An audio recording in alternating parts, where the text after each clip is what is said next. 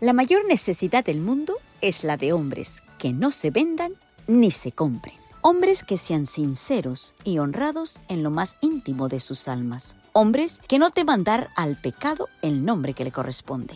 Hombres cuya conciencia sea tan leal al deber como la brújula al polo. Hombres que se mantengan de parte de la justicia aunque se desplomen los cielos. Soy Sonia Cano y te doy la bienvenida a Conflicto y Valor. Meditaciones vespertinas escritas por Elena de White.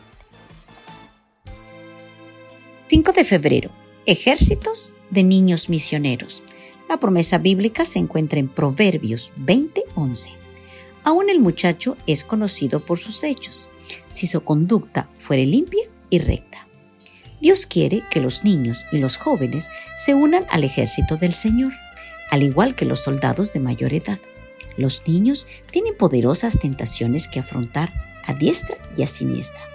Satanás y sus legiones usarán de toda trampa posible para enredar a los jóvenes. Los niños tienen el privilegio de alistarse en el ejército del Señor y procurar persuadir a otros de que se unan a sus filas. Los niños deben ser educados y preparados para Jesucristo. Deben ser preparados para resistir a la tentación y pelear la buena batalla de la fe.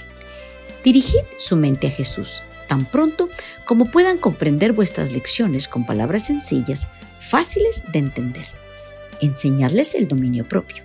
Enseñadles a comenzar la obra de vencer cuando son jóvenes y recibirán la preciosa ayuda que Jesús puede dar y dará junto con los esfuerzos a los padres que se unen en oración.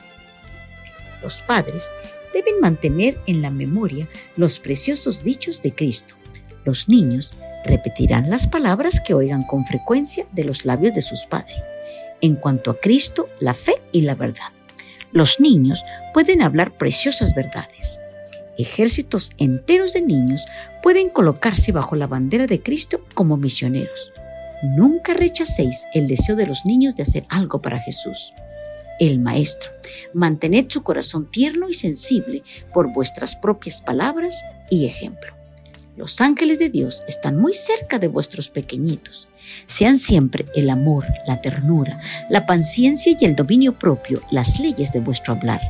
El amor que triunfa ha de ser como las aguas profundas que siempre fluyen en la conducción de vuestros hijos.